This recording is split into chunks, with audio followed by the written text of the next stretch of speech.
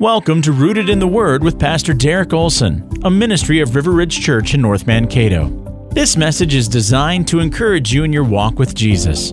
Here's Pastor Derek. Every one of us has particular things in our family history, things that are passed down that to a certain degree impact who we are.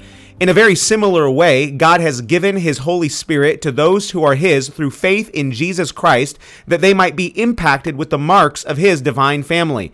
In Galatians chapter 5, verse 22, we find that God's children should be growing in the fruit of goodness. Now, at first glance, the mention of goodness seems a bit redundant. Isn't goodness sort of like kindness? Well, the answer is both yes and no. So the word used for goodness in biblical Greek comes from the root word, which is having to do with a pleasant and agreeable disposition. So in a sense, goodness is similar to kindness, but we need to recognize that there is much more here.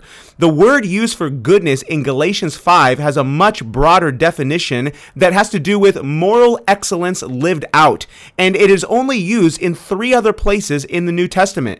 It's also interesting to note that there is no examples of this word used in other classical Greek writings. It's almost as if the word itself for goodness in Galatians 5 is set apart for God to be used only in His word. It's almost as if the word used for goodness is not worthy of being used in secular writings because the moral excellence it refers to can be found in nothing other than God Himself.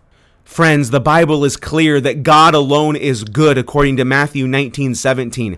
God is completely holy and set apart from His creation. He alone is perfectly righteous and morally excellent in all of His ways. The Bible teaches us that through faith in the life, death, burial, and resurrection of Jesus, we who believe have been adopted into the family of God.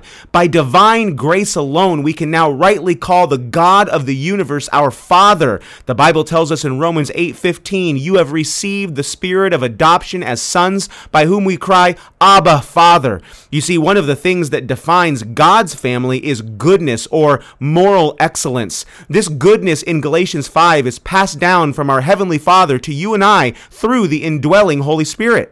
So how have you been growing in the area of moral excellence? Do you truly desire to be an imitator of your Father in heaven who alone is good? Well, let us be encouraged today to live out the goodness that marks the family of God. Thank you for listening to Rooted in the Word. May your life be firmly grounded in the goodness of God and the foundation of the truth. Find out more at riverridgecato.org.